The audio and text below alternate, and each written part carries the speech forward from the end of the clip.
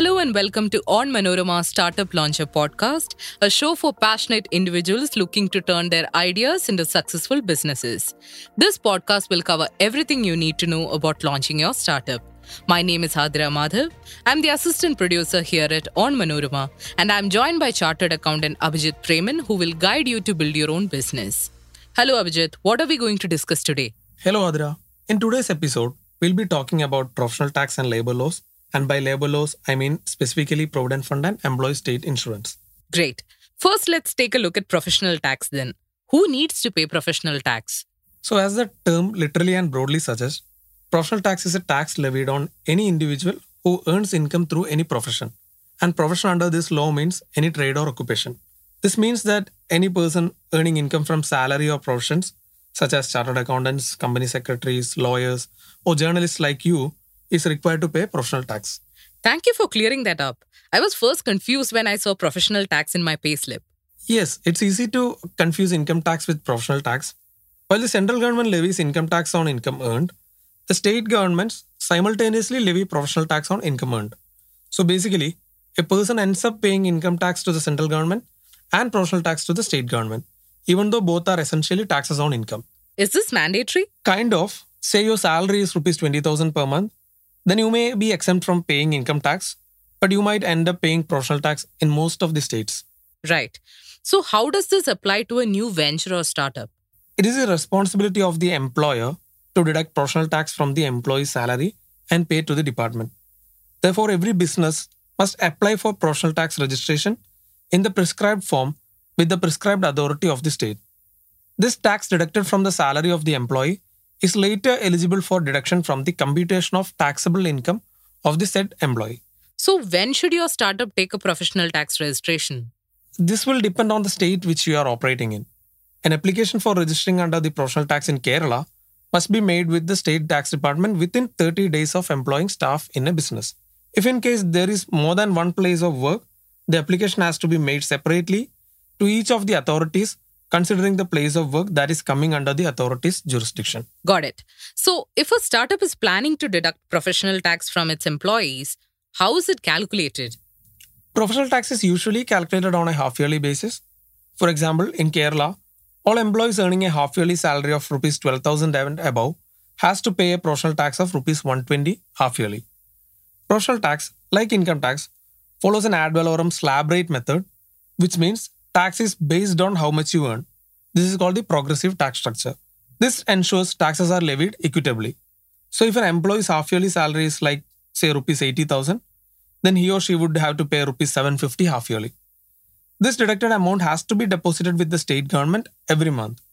Even though there is no formal ceiling limit on the amount of professional tax a person has to pay, the highest professional tax payable right now anywhere is Rs 2,500 every year. I hope one day I do well enough to pay the highest professional tax. Anyway, moving on. Let's now look at the Employees Provident Fund. What is EPF? So EPF is a retirement benefit scheme maintained by the Employees Provident Fund Organization or EPFO and maintained by the central government. The employee and the employer both contribute to the EPF scheme on monthly basis. They both contribute in equal proportions of 12% of the basic salary and the earner's allowance. So when does your startup have to get an EPF registration? If your startup employs 20 or more people, then you will have to get the business registered under EPF. You will have to obtain the registration within 1 month of recruiting 20 employees, or it might lead to a penalty. And another thing to note is that even in the future, if your employee strength goes below 20, you would remain under the norms of the Act. There is also an option to take a voluntary registration where the employee requests their employer to deduct an additional amount to deposit in their Provident Fund account. The employer oversees deducting the employee's share of EPF from the salary and depositing the same with authorities along with employer's share of EPF. It's very important to note that EPF will apply to every one of your employees whose basic salary plus the earner's allowance is less than Rs 15,000 per month. Right. So why is it important for an employer to register for EPF? Basically, it is to provide retirement benefits to the employees. As TDS gets deducted from the salary of employees, EPF registration is a vital process on the part of employers. Moreover, they would be required to process remittances only after the employers generate challans from the EPF employer portal. And this is not just the case for PF. This applies to ESI as well. Oh, what's an ESI? ESI stands for Employees State Insurance. It's an essential for payroll compliance in India. It is a sort of insurance cover for workers which protects them and provides medical care as well. Additionally, their dependents are covered too. So there is registration for that too? When does your startup have to get an ESIC registration?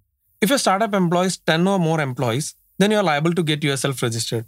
The ESI scheme will apply to all employees whose monthly wages do not exceed Rs 21,000.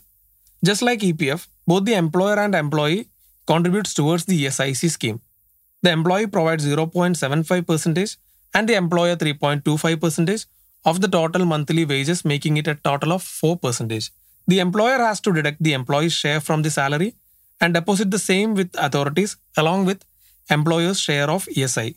Hope our listeners got a clear idea about professional tax, PF and ESI because they are the three most important payroll compliances. Thank you, Abhijith. That was very informative.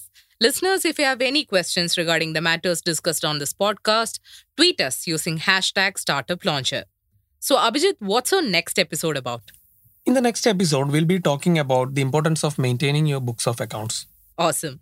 That brings us to the end of this episode. Thanks for listening to Startup Launcher, hosted by Abhijith Preman and Adira Madhav. Startup Launcher podcast is produced by Onmanorama with technical production by Idea Brew Studios. Subscribe to us wherever you get your podcasts. Follow us on Facebook and Instagram. For more interesting podcasts on news, views, and explainers, visit onmanorama.com.